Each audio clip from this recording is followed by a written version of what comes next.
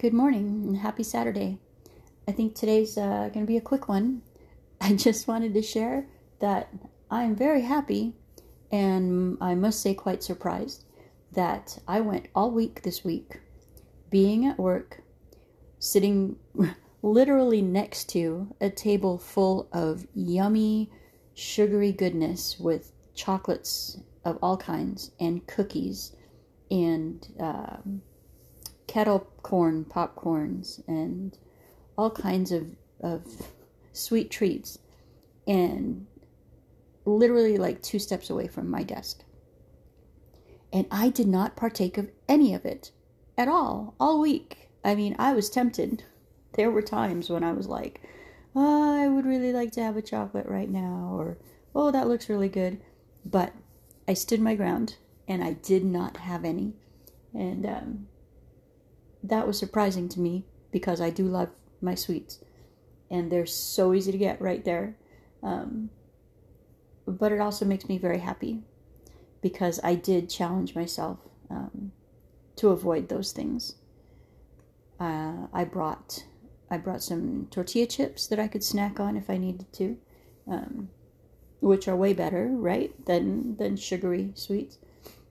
So I survived and I made it and I'm excited and I'm happy. And that's my small victory for this week, this first week of January of 2023. Woohoo!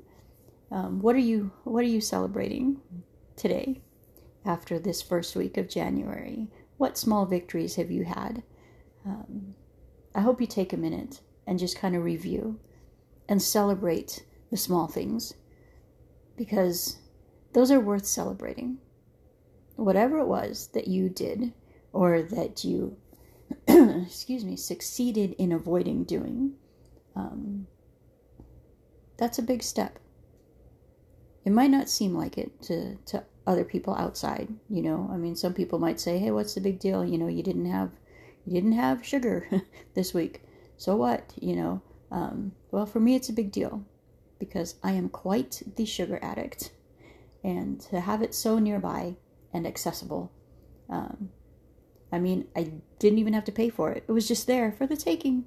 And I said no. I told myself no. And it wasn't a stressful no. It wasn't a, oh, woe is me kind of no. It was just, no, I'm not going to have that right now.